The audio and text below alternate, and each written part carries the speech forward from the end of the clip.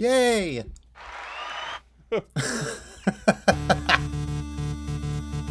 Living in a scientific age, we need citizens who know enough about science to make intelligent decisions about what they do. We've used science to prolong life, to increase security and happiness. But it can also be used for destruction. Are we going to use it constructively? It'll be up to you, and you too.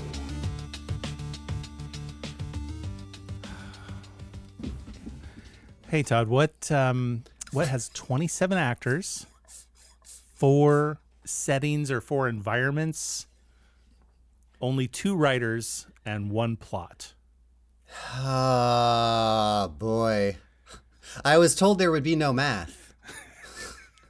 683 Hallmark classic movies.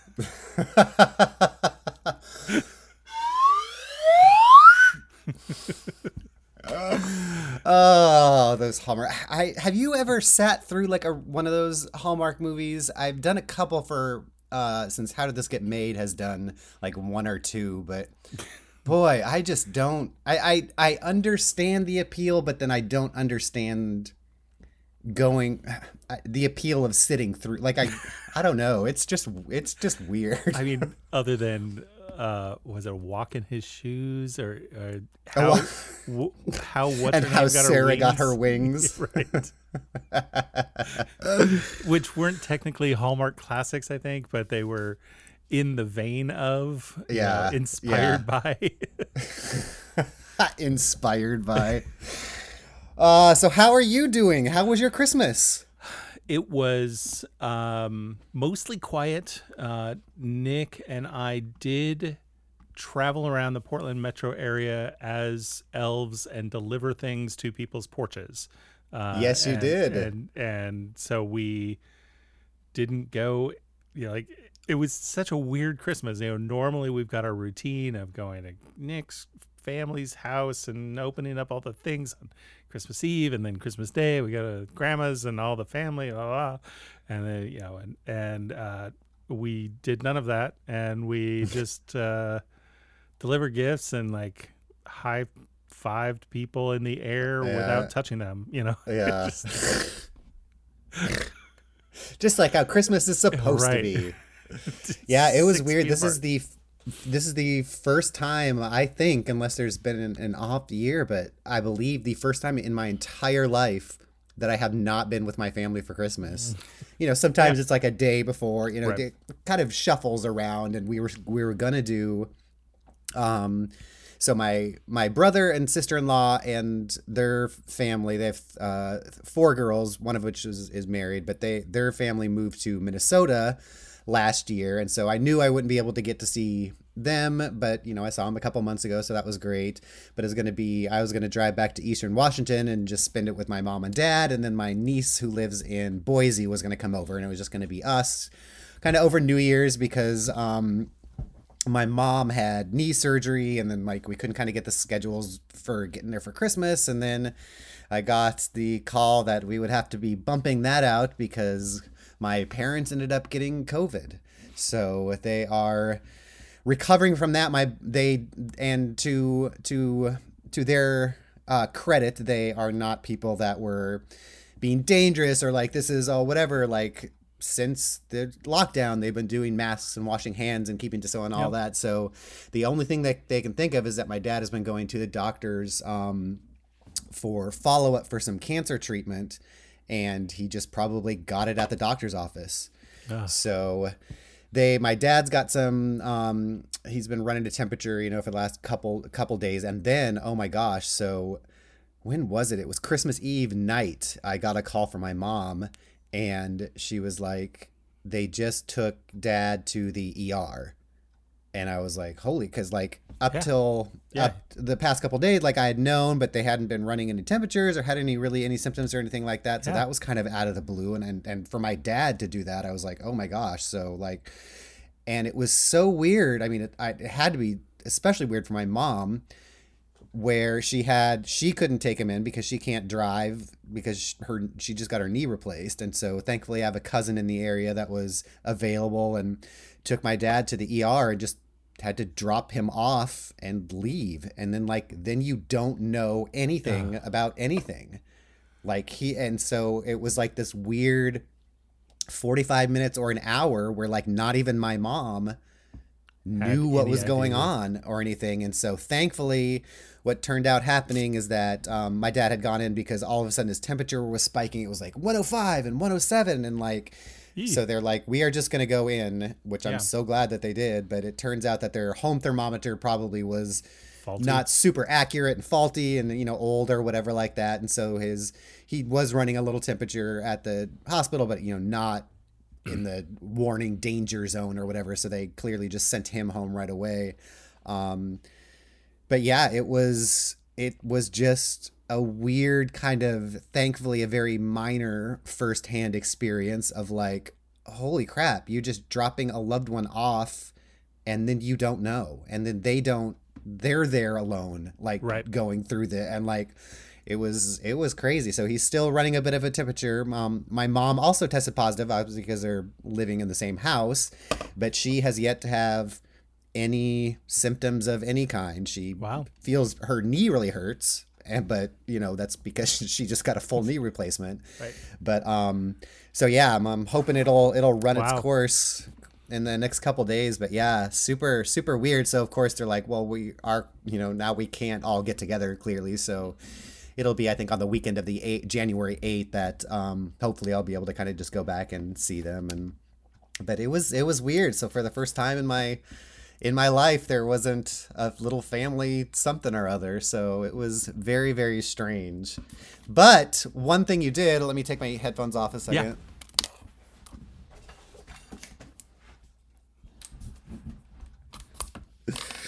So I can show you, who is the only person who's seen this, and no one else, since no one else watches our Zoom call. But I am holding up. Is there a model number here? Oh, the Discovery 1100 metal detector that you dropped off for me for Christmas. So that was your gift to me. Was this?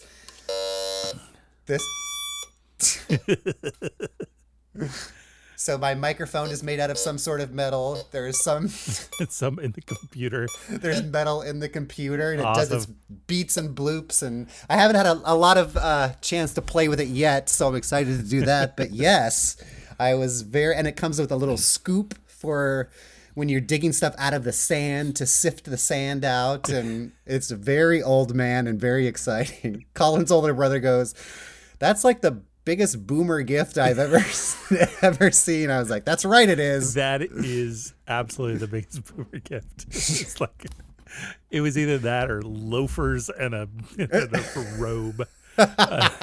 Both of which I already have. Exactly. But I think Nate Heath maybe had posted on Facebook, hey, does anybody have a metal detector? And I raised my hand because I've got one. And you remarked, you're like, you have a metal detector? And so within an hour, there was also a metal detector on its way from Amazon. So yes, that's right. So thank you for that. And what did I give you, Mark? Nothing yet.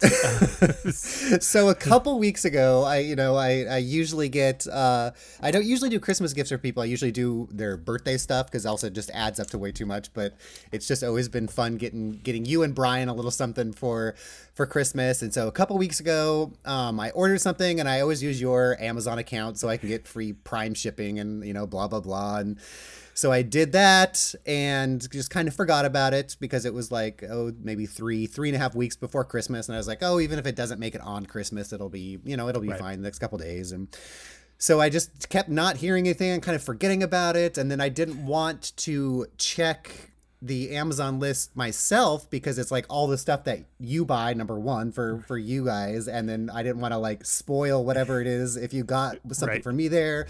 I didn't want to have you guys check it because then you would just be checking what your gift was over the thing, and then so you stopped by and dropped off my thing, and I went to my computer. I'm like, okay, well, now that I know what mine is, I can go check the Amazon listing and find.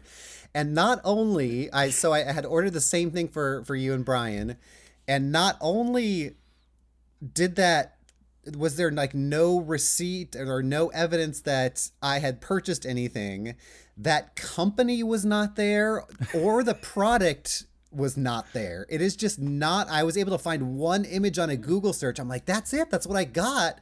And I copied and pasted that into Amazon, and like nothing came up, and like some similar things, but like not enough that I liked it as much. And so I was like, oh, come on.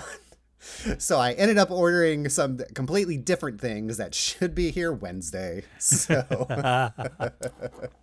Nice. so Merry Christmas. Yay. But speaking of Nate Heath, his wife Chelsea, I need to give her a special shout out because last week we did a Portland at the Movies for Train Master. Yes, we did. And for some reason, I still haven't figured out how it works, but when you send your audio, it's always in like 12 different tracks because it breaks it up from the multi-track thing, and then you're on one, and then usually your computer sound, like when you play the opening theme, is on its own track, and usually there's two of them because it like splits it into a stereo track. And so I usually save that one, and then I save mine, yours, and Brian, and then squish them all together or whatever. And Chelsea was like, oh, listening to the newest episode, and there's like 4 times you guys say, and now listen to this great sound clip. And then there's like just 30 seconds of silence. Silence. Oh, no. And like, I usually kind of go through stuff before I post it, but I thought, because I saw it at the beginning or whatever. And so what happens is that, so the audio files you send get broken out into 30-minute chunks. So each file is 30 minutes and it has the multi-track on it. And for some reason, after the 30-minute mark, when it starts its second file, it then puts all of your computer audio into a same track with me and Brian. Huh. And then so I had to go through that and then like excerpt that, hopefully without us talking, because then I was married. So it was like this whole thing. But Oh, and then I had to do it like 4 different times because like I was like, oh, that was the last one. And then I would upload it, and then I was sort of listening to it through the night, but like not all at once. So it was like just intent. I'm like, oh my gosh, I missed another one. So I had to go back. But thank you, Chelsea, for pointing that out. Else none of us would ever have noticed that anything was missing. So good Technology. times.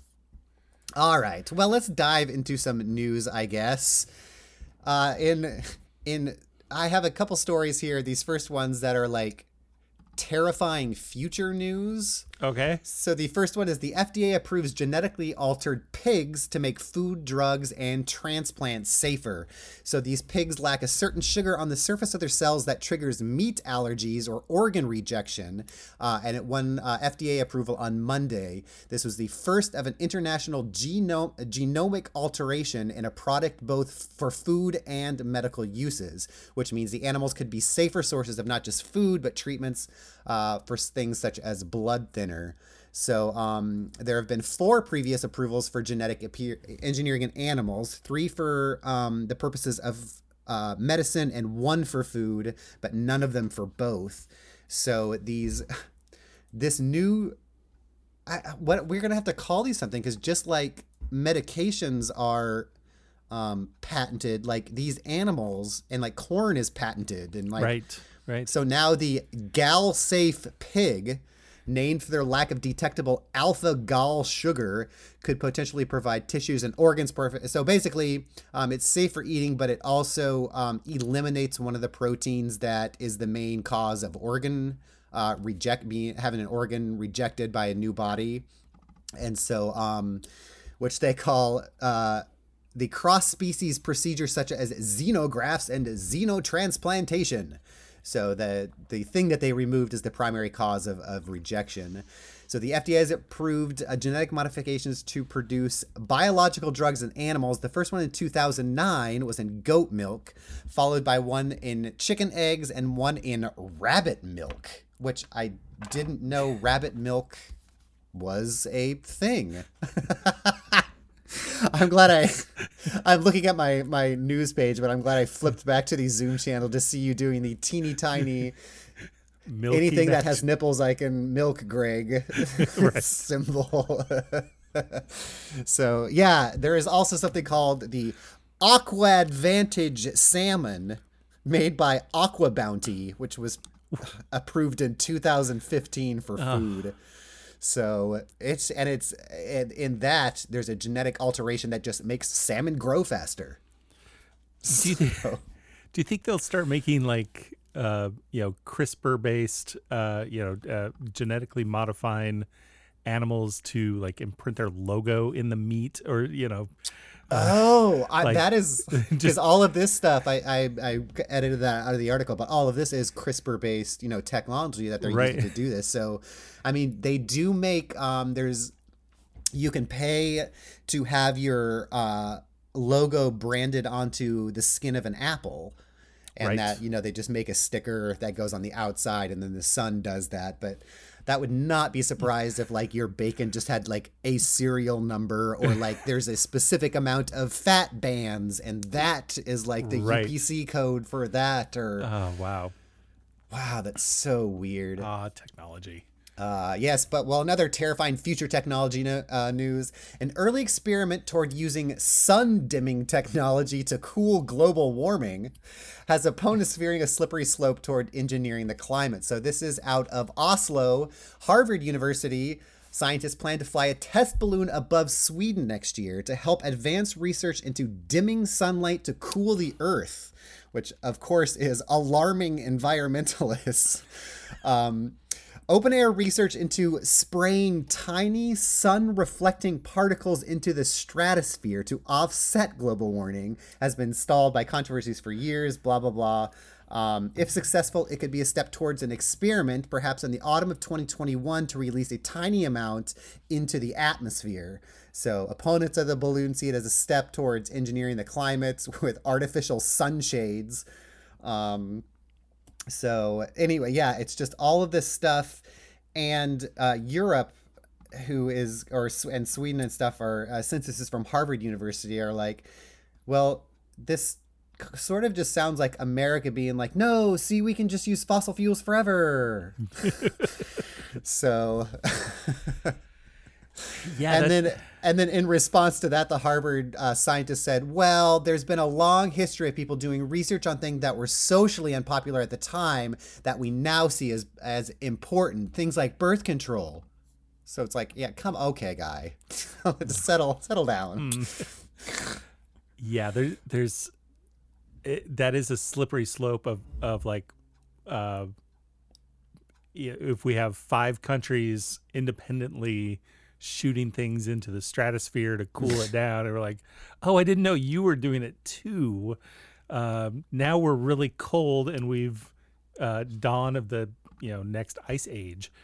It's the year 536 all over again. Like the factory that makes the quote sun reflecting particles explodes, and Mount Vesuvius like just clouds our atmosphere and scorches the earth. Oh, 536. Oh, boy. Well, there is... Maybe it's best to scorch the earth, because now there's a mutant drug-resistant super gonorrhea strain that could make STIs untreatable. So it is feared that it will soon become untreatable thanks to a perfect storm caused by COVID-19. So the World Health Organization, WHO, warns that the STI may become even more resistant to antibiotics as their overuse during the pandemic is driving its mutation. So the UK, this is a story from, or an article from the UK. The UK is the highest gonorrhea rate in Europe, and there could be more than 420,000 new cases by the year 2030.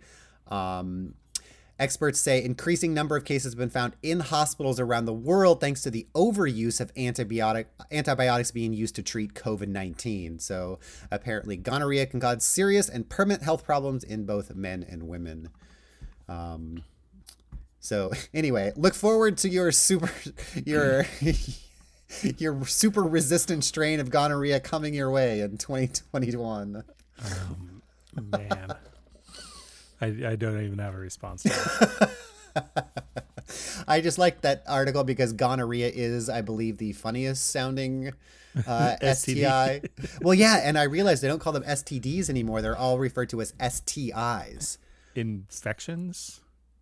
I believe so. Sexually transmitted, probably infection as opposed to disease. So I don't know if there's some sort of scientific clarification that distinguishes a disease from an infection or... Anyway, well, in the most obvious news on Earth, face masks significantly reduce the brain's ability to recognize people by as much as 15%. This study, who was funded somehow by people looking to throw away money, also finds that masks interfere with the mind's ability to process a whole face instantly. Yes. People are still able to do it, but it just takes more time. Instead of looking at the entire face, we're now forced to look at eyes, nose, cheeks, and other visible elements to construct the entire face precept, which we used to do instantly, the team explains, for this study that apparently maybe that's all they could do. Like everybody else is researching COVID. They're like, I guess we'll do this. It was like the one thing left in the hat that they were drawing. Come on, guys, this isn't a real study. All right, we got a couple more here. I found a list of the types of vehicles that have the most DUIs. Oh. And the Ram 2500 truck by Dodge has more than twice the national average. So other trucks behind, so it was the Ram 2500, the Chevy S10, which I thought that one was kind of weird because, number one, that was my first vehicle, a 1989 Chevy S10. But that's like the kind of the low, it's kind of like that, your Ford Ranger, you know, it's not like this aggressive, like super truck. It's just like a pickup truck. So I thought that was weird, kind of next to the Ram 2500. And then it goes the BMW 4 Series, the Audi, a Dodge Dakota, Subaru WRX, the BMW 7 Series. Oh, here we go. The Ford Ranger, the Chevrolet Silverado, the Sierra, are all much higher than the national average of all the other cars. So the vehicles that have the fewest DUI issues are the Toyota RAV4, the Hyundai Santa Fe, and the Toyota Sienna. So clearly I would, my reaction is hearing certain cars, I instantly judge who the driver is. Oh, 100%. Like this Subaru WRX, like is just, young 20-something, old teen, later teen boys looking to show off, right, and be stupid. And that's one of those little ones, like they put the spoilers on, one of those types. Exactly. Oh, okay, I'm like thinking of like just like the Subaru mobile, like the Outback or whatever. No, okay, the that WRX makes total sense. Is very specific, like douchebag mobile, and it's because it's very zippy. It's got a great little engine. It's super, like, if you're gonna trick out a vehicle and make it go really fast, the best bang for your buck is with Subaru WRX. And so it also makes sense that in my mind of being a judgmental stereotyper, sure, I would say, well, that makes sense. And all of the best quality or the least frequent DUIs are like soccer mom mobiles. Yep. And whatever a Toyota Sienna is, there is a Karen near me currently driving her 5 kids to soccer practice. And there's a bottle of Chardonnay at home waiting for her, but she's not out sipping at She's got one of those cans of rosé all day or whatever. I think I've lamented this before, but now that I am no longer an alcoholic, it's like there's this gigantic bloom of all of these different types and delivery styles, from cans to little those Tetra Pak kind of square box things, and like all of this stuff. It's just a golden age for day drinkers, and I'm like, come on, you know how hard I had to work. White Claw. I know. Oh gosh. All right. Well, kind of another story that we've kind of followed all through the years of our podcast is that of the Wapato Jail. So the never used Wapato Jail is now operating as a homeless shelter. So 33 people are staying at the Bybee Lakes Hope Center, which is what they call it, the Bybee Lakes Hope Center, which is a 155,000 square foot building, which is still undergoing renovations, but the center was able to open in phase 1. Because of the pandemic, which opened on October 12, it is only allowing clients to occupy about 30% of their 135 beds. So phase 2 will consist of a large remodel to make the building more home-like by adding natural light and upgrading some kitchen stuff and adding a playground. The center is different from other shelters because it has a vetting process that screens potential residents through referrals from other programs, and it's against the center's rules to drink or use drugs there.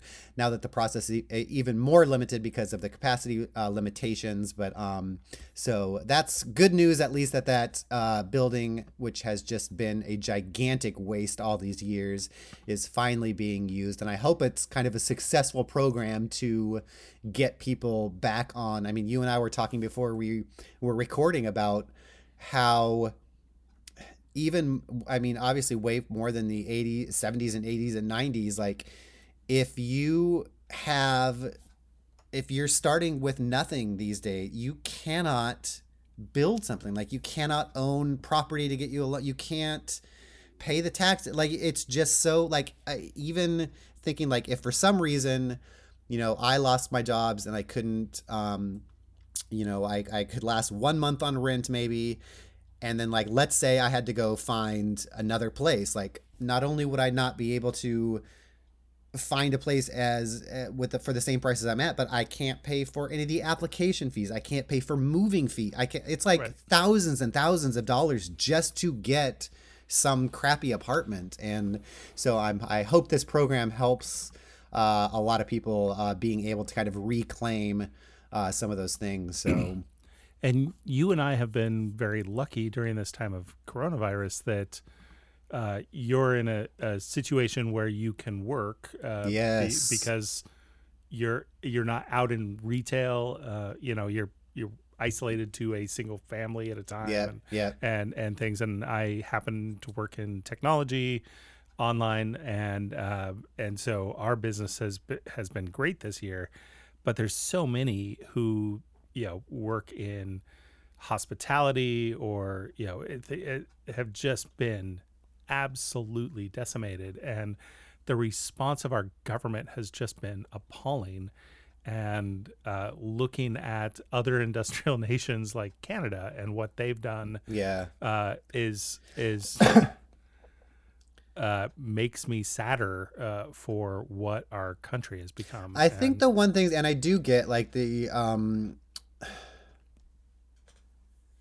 like, so pure socialism, you know, does not work, blah, blah, blah, all those things, makes people lazy, blah, blah, blah. But I think part of what has disappointed me about the government response to this isn't that I hope the government steps in every time to fix everything, which everybody is complaining about. But like, this is such a catastrophic blow to everything that our economy as a whole, which means our nation as a whole, is not going to survive this if we don't do anything. So it's not like, oh, let's just bail people out so they don't have to work. It's like, it's the most selfish thing this country can do right now is to give its citizens money to keep us going. Like, it's the socialism break in case of emergency, which isn't really socialism. It's the have an emergency fund in case something happens type of thing. And I wish there was more distinction between like, here the government comes again trying to take control and solve all our problems. It's like,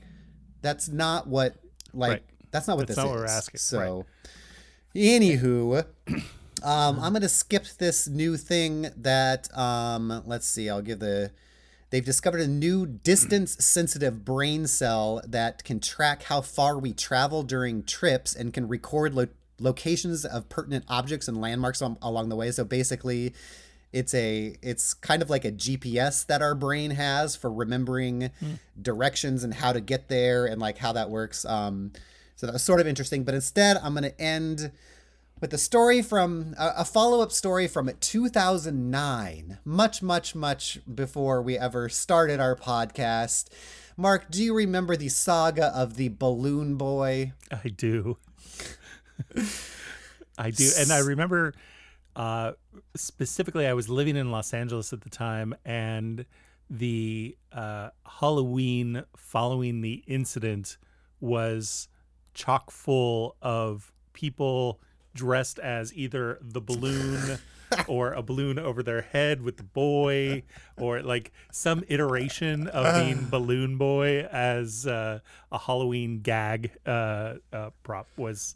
So it must have been 2009. Yeah, because that's when I was in LA for the first time at Hollywood. Yeah. So that's what I mean. That was the OJ Bronco chase of the 2000s, like where everyone on Earth was watching this slow moving white vehicle. One of them on the freeway, one of them just in the sky, trying to figure out who was in, what was going on in there, how they were going to stop it, and all that. And of course, turned out to be not true, but the parents who were convicted in that have received a pardon. So a couple convicted of the criminal charges in the so-called Balloon Boy hoax that fascinated the country more than a decade ago was pardoned by the governor of Colorado. So Richard and Mayumi Heaney reported their 6-year-old son had floated away in a homemade UFO-shaped silver helium balloon in 2009. But of course, the child was never on that balloon and he was found unharmed. Let's see. And the blah, blah, blah. 11 years later, the couple has now, quote, paid the price in the eyes of the public and shouldn't have to be dragged down by a criminal record for the rest of their lives, said Colorado Governor Jared Polis. Richard Heaney served a month in jail after pleading guilty to a felony count of attempting to influence a public servant. And the wife, Mayumi, was jailed for 20 days for filing a false report. They also had to pay $36,000 in restitution. They told ABC News last year that it wasn't a hoax because they did truly fear their son could have been on board when they called for help. So it looks like the Heanies are free to fly once again. So oh, their boy is named Falcon. Yes, and their other one, they had like a couple kids, and they were all had like insane weirdo name. That whole family was a little Heaney, I'll just say. I was trying to look him up to see what Balloon Boy. Oh yeah, because I think he should be about. Where is he now? Well, yeah, he would be about 20 years old, 19 or 20 years old. Yeah, him and Elian Gonzalez. Checking in on him. He's now a young family man in Cuba. Well, he is Cuba's best asset, so he is going to live a long, healthy life as long as the Cuban government can see to it. Oh yeah. Anyway, so yeah, that's all the news I had. Cool. I didn't have any news articles, but got a couple fun things to talk about. Awesome. So, as I was looking for ideas for today's show, I was looking up kind of interesting questions and physics and science and everything, and I kind of stumbled upon a couple that we're going to cover 2 topics. Each of them have had definitive answers that we have been taught, and those answers are totally bogus. And so there's always those kind of things of like, there's 5 fields on your mouth for, sweet, sour, salt, bitter, that we were taught. You're like, fuck man, it's just stupid. It's not a thing. And so with a bicycle, if you take a bicycle and you're in a parking lot and you aim the handlebars one way and you get it going, it will self-level to some degree for some distance, right? And so if it starts to fall over, it will self-correct and stay upright. And so the mechanism for doing that has been clearly defined and spread as gospel 3 times now. so the standard bicycle that we know of today actually started in 1890 as what was called the safety bicycle.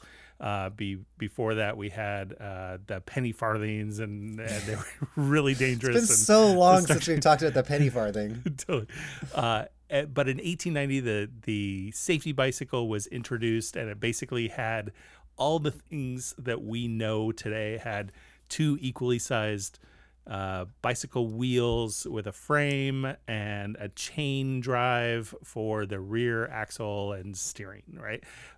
And it was much later that the diamond shape of the frame was introduced, but basically the 1890 version of the safety bicycle is the same one we had today. And in 1896, there was a guy that penned a research paper saying that bicycles self-correct and are able to stay upright without a can you hear me? I lost you for about 5 seconds. Oh, can you hear me now? You can hear me now? I know, but you're cutting out a little bit. Okay, I think you're back. Yeah. Yep. Okay. And so in 1890 and then 1896, there was a man that penned a research paper saying they do self-correct, but he had no explanation as to how or why.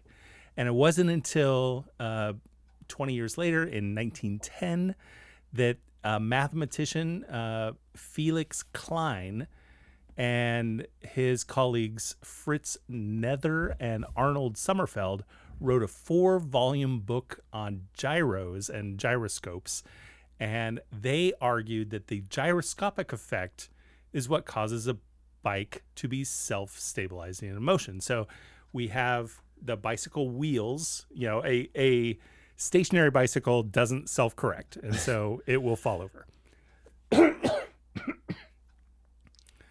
and Getting a little choked up over there. Totally. This is really an emotional. It was all lies. And so their supposition, as they were doing gyroscopic research, was the wheels themselves serve as gyroscopes. And so as a bicycle travels, the gyroscopic effect increases. And if the bicycles tend to lean to one side or the other, the gyroscopic effect reacts and pushes it back up using the centripetal force. And in 1970, 60 years later, it was definitively proved that that wasn't the case. And what they did is they invoked alternate gyroscopic wheels on a bicycle to counteract the gyroscopic effect of the bicycle wheels. So they nulled out the gyroscopic effect, and the bicycle still self-corrects. Now, walk me through nullifying the gyroscopic effect. So I don't have a ton of detail about it, but basically the motion and of the wheel is giving the gyroscopic effect to the bicycle, and it's that wheel is going forward, if you will. If you're looking at it from the right hand side, it's going clockwise. If you put an alternate wheel just above it spinning counterclockwise, that motion is counterbalanced with an opposing motion. Okay. That nulls that out. Okay. Right. Just cancels it out. Yeah, it just cancels it out. It has no discernible effect one way or the other. And so the bicycle still self-corrects. And so the scientist in 1970, his name was David Jones, he built a bike with no gyroscopic effect, and he concluded that the self-stability of the bike was due to fork trail. So fork trail. What the heck is fork trail? It's What also is called fork trail? What is fork trail? Fork trail is also called the Castor effect. And so Castor? Castor, when you are in a grocery store and you've got the cart, when you push the cart, the wheels are not centered over the point of contact with the cart itself. The wheels are centered behind, so that if I push the cart forward, the wheels line up behind and go in the same direction of whatever I'm pushing. And so if they were perfectly centered underneath the point of contact, they could spin 90 degrees and you would be pushing against the wheel itself. So if you put it just a little off center, the wheel self-corrects and goes with the flow. Okay. Okay. And so his supposition was that the Castor effect was keeping the bicycle upright, and it didn't have a lot of weight to it. Like that argument it's not very provable. And it turned out that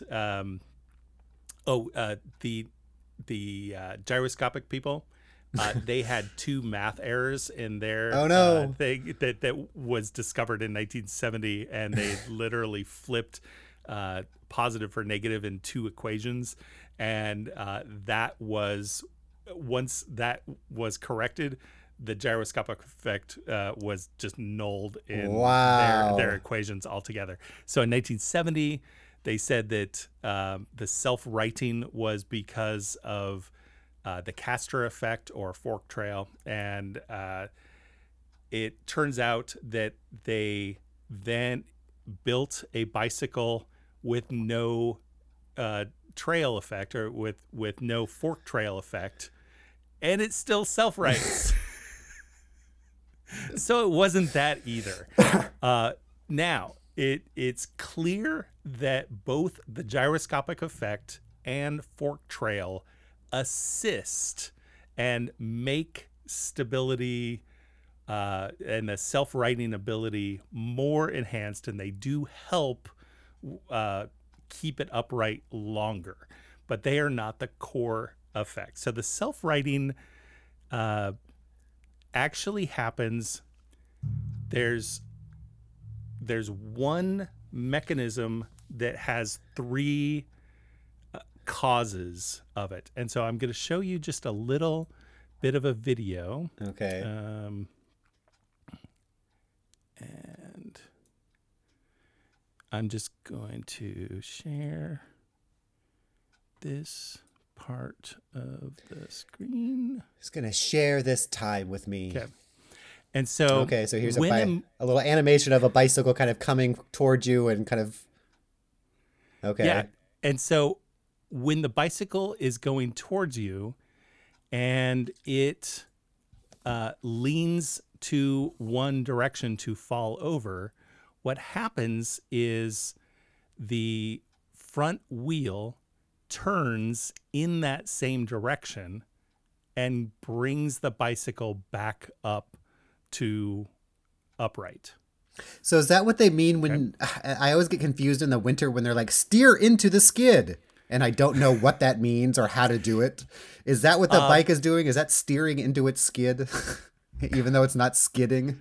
No. Okay. But I don't think it's a good question. Anyway. Kind of. Anyway.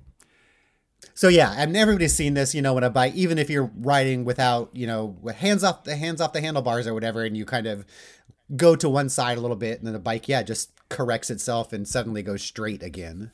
Correct. Exactly. And so 3 things are happening that cause that effect to take place. One is the backwards tilt of the bike's steering axis. So because the steering wheel comes in at an angle to the front wheel instead of going straight down, the steering axis is just in front of the point of contact where the tire touches the ground. Right. And so if you're just standing there with a motionless bike and you lean it to the left, the steering will automatically turn to the left. And when you lean it to the right, the steering will go to the right. And that's just simply because of gravity. And the two parts here are the steering axis is in front of where it touches the ground. Right. And in most bicycles, the average mass of the front wheel is kept in front of the steering axis. And so you can see on this picture of the bike, the let's see if there's a better place up here.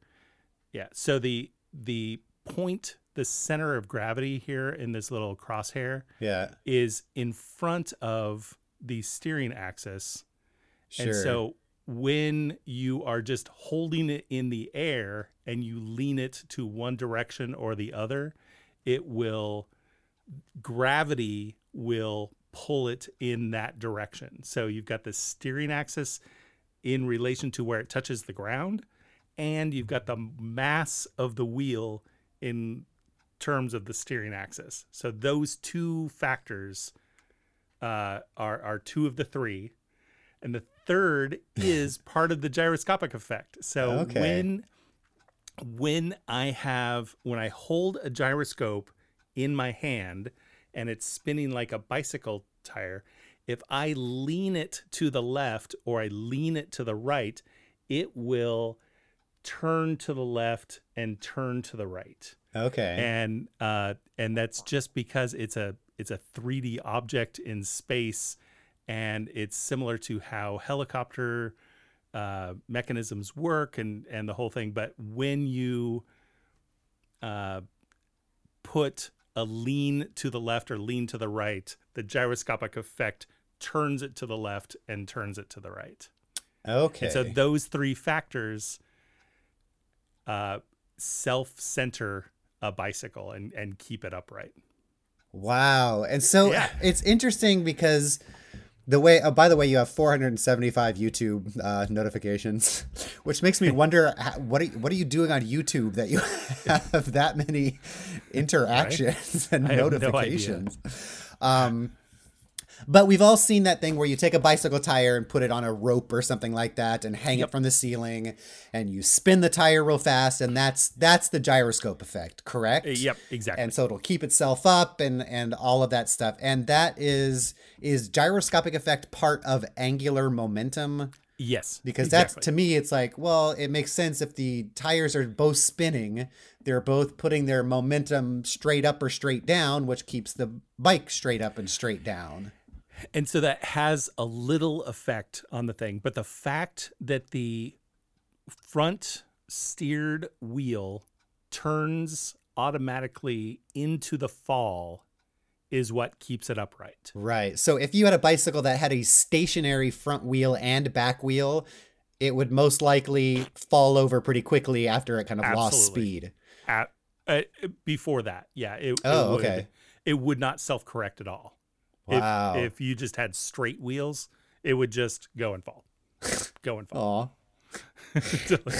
Now I'm personifying the poor fallen bicycle. That's interesting. Yeah, because I guess I've always just chalked it up to the science of the late 1890s, which is where all of my scientific knowledge ends. Right. And I literally remember hearing this in science class growing up, of like, bicycles stay upright because of the gyroscopic effect. Yeah. Well, because it's such a neat, you can take the bicycle tire and bring it into the classroom so everyone can see. Totally. Because then you can do the thing where you get the tire spinning and then you hold it and you sit in a chair. Yep. And then you turn the wheel perpendicular and it makes you spin in the chair. Totally. God, it's so weird. Oh, wow. Interesting. Okay, so that's the first one, and the other one is a little bit simpler and is the what we refer to as the Coriolis effect for water going down a drain, goes one way in the northern hemisphere and the other way in the southern hemisphere. And there's still controversy about this. And I don't understand how we are in 2020 and this isn't definitively like debunked or not debunked or whatever. But basically, if I had an LP player on the table and I put a little dish of water with some and put a drop of food coloring in that water, so the little dish of water is on the record platter. I turn on the record platter and the record is spinning with the little bowl of colored water in it.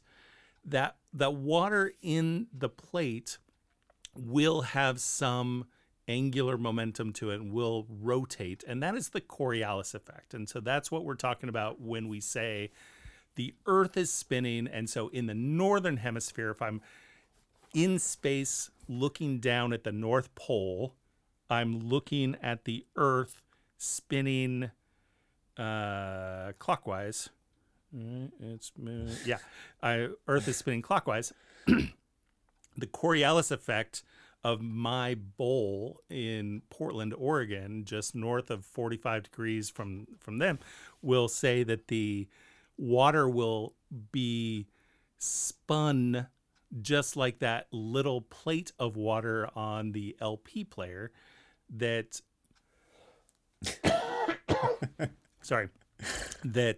that is what is causing it to go down one direction. And if we were on the southern hemisphere, all the things are reversed, it's going to go down the other way. There are literally tourist attractions on the equator in South America and in Africa where they have the equator down the middle of the property.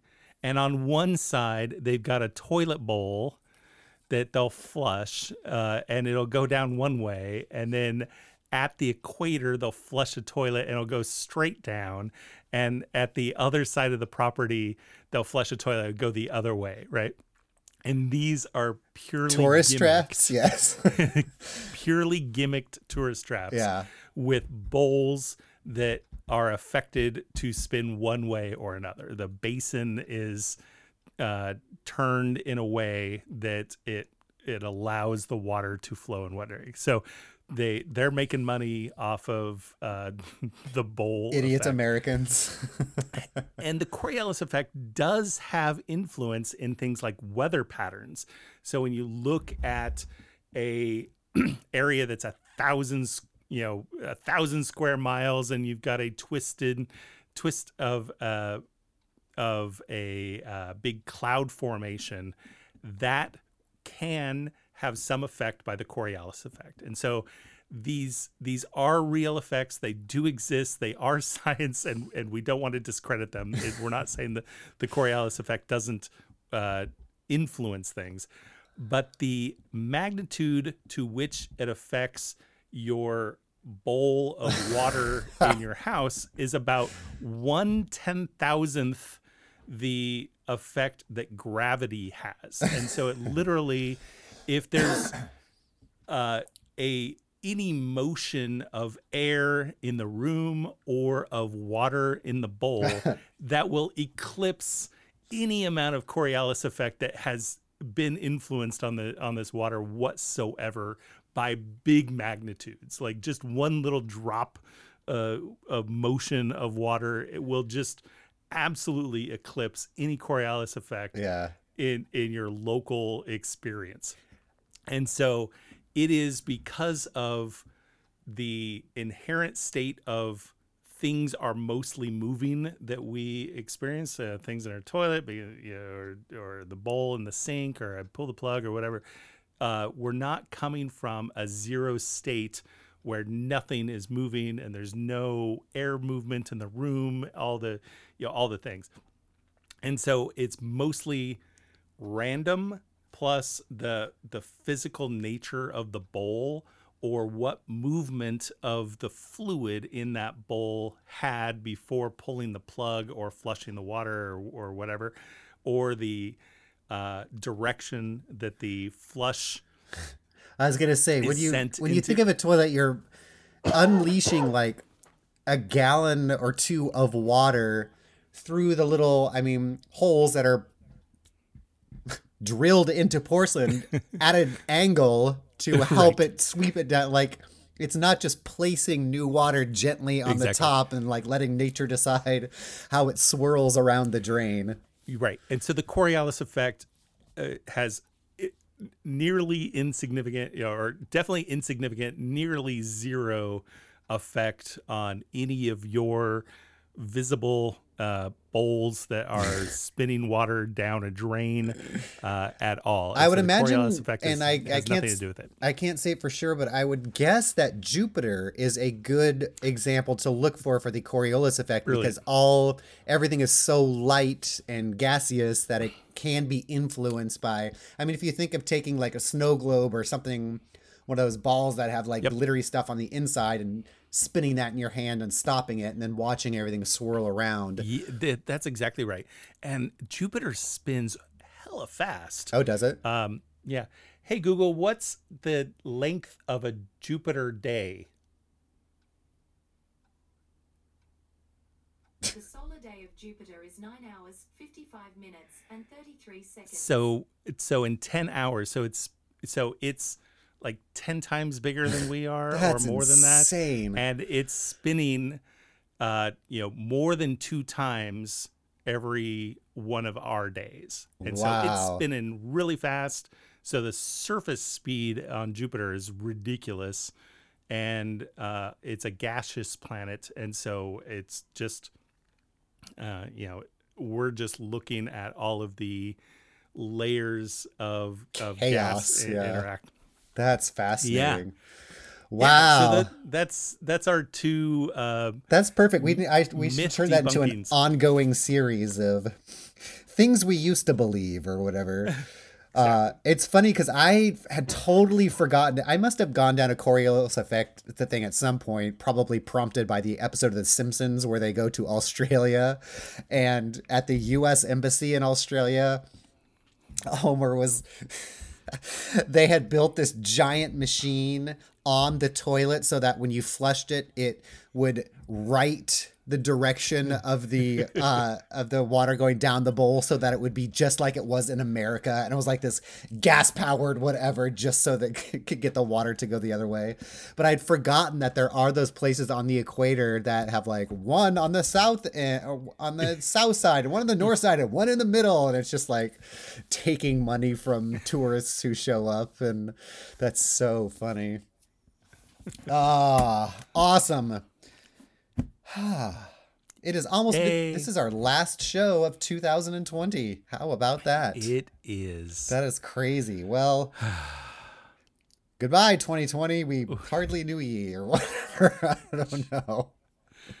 What can 2021 do? Well, I guess now that we have genetically engineered pigs and salmon and sun dimming technology, it'll only be used for good. So anyway, well, thank you for taking the time to join me, and thank you for my wonderful metal detector that I can't wait to dig into and start exploring with.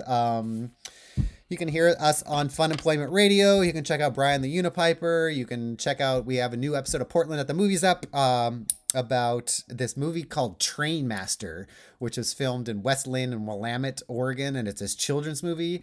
And on Christmas Day, so I share property with the lady who owns it, who lives in the house next door, and she had her son and daughter over for Christmas, and they were distancing on the back porch, and so I kind of went over to talk to them from a distance, and I mentioned that we had just done this movie called Train Master, and the daughter was like, "Oh my gosh, I went to school with the daughter of the guy who made that movie," and like she remembers all about it. And like the other guy was like, "Oh, I went to the premiere at the Hawthorne Theater," and like this little movie that nobody has ever heard of that they had a big tie to. But so that's a fun episode. Check that out on portlandatthemovies.com.